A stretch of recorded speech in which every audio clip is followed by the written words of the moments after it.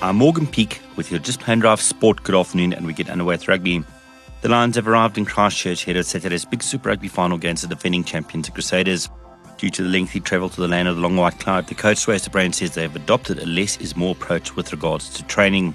Yes, it's just, I know it's a cliche, but less is more now. We went through a lot of stuff this morning, and we'll train, we'll have one training session and then that's it. He added that they were excited ahead of this week's big challenge.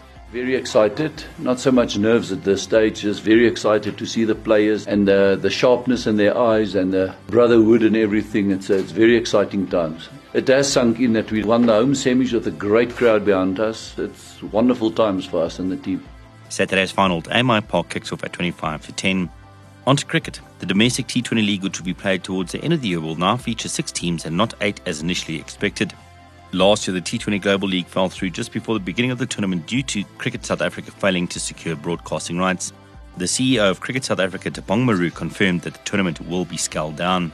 There is clarity. On Saturday, the board approved that there should be 6 teams. The process that will be followed in awarding these teams will be a completely independent process from Cricket South Africa. We have contracted a globally known company to be the ones that run this process for us. Cricket South Africa will start meeting with the various team owners as from next week.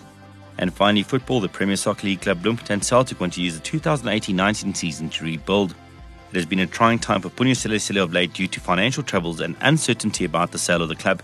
During the off-season, the former coach Vesna Delusic walked out on the club, prompting the signing of Steve Kompella as the new tactician. The managing director of Celtic, Raleigh Romaburu, told AFM Sport that they are not going to put pressure on Kompella. The expectation for the season, we want the coach to assist us in terms of building the club. Out of the challenges that we've been going through, I mean, it's quite fair that we don't put pressure on the coach. He must just get our team in shape, and then we must move on from there. Celtic kick off this season at 3 o'clock on Sunday afternoon when they face Chippa United in Bloemfontein. And that's a sport. For the latest sport news, updates and more, visit ofm.co.za.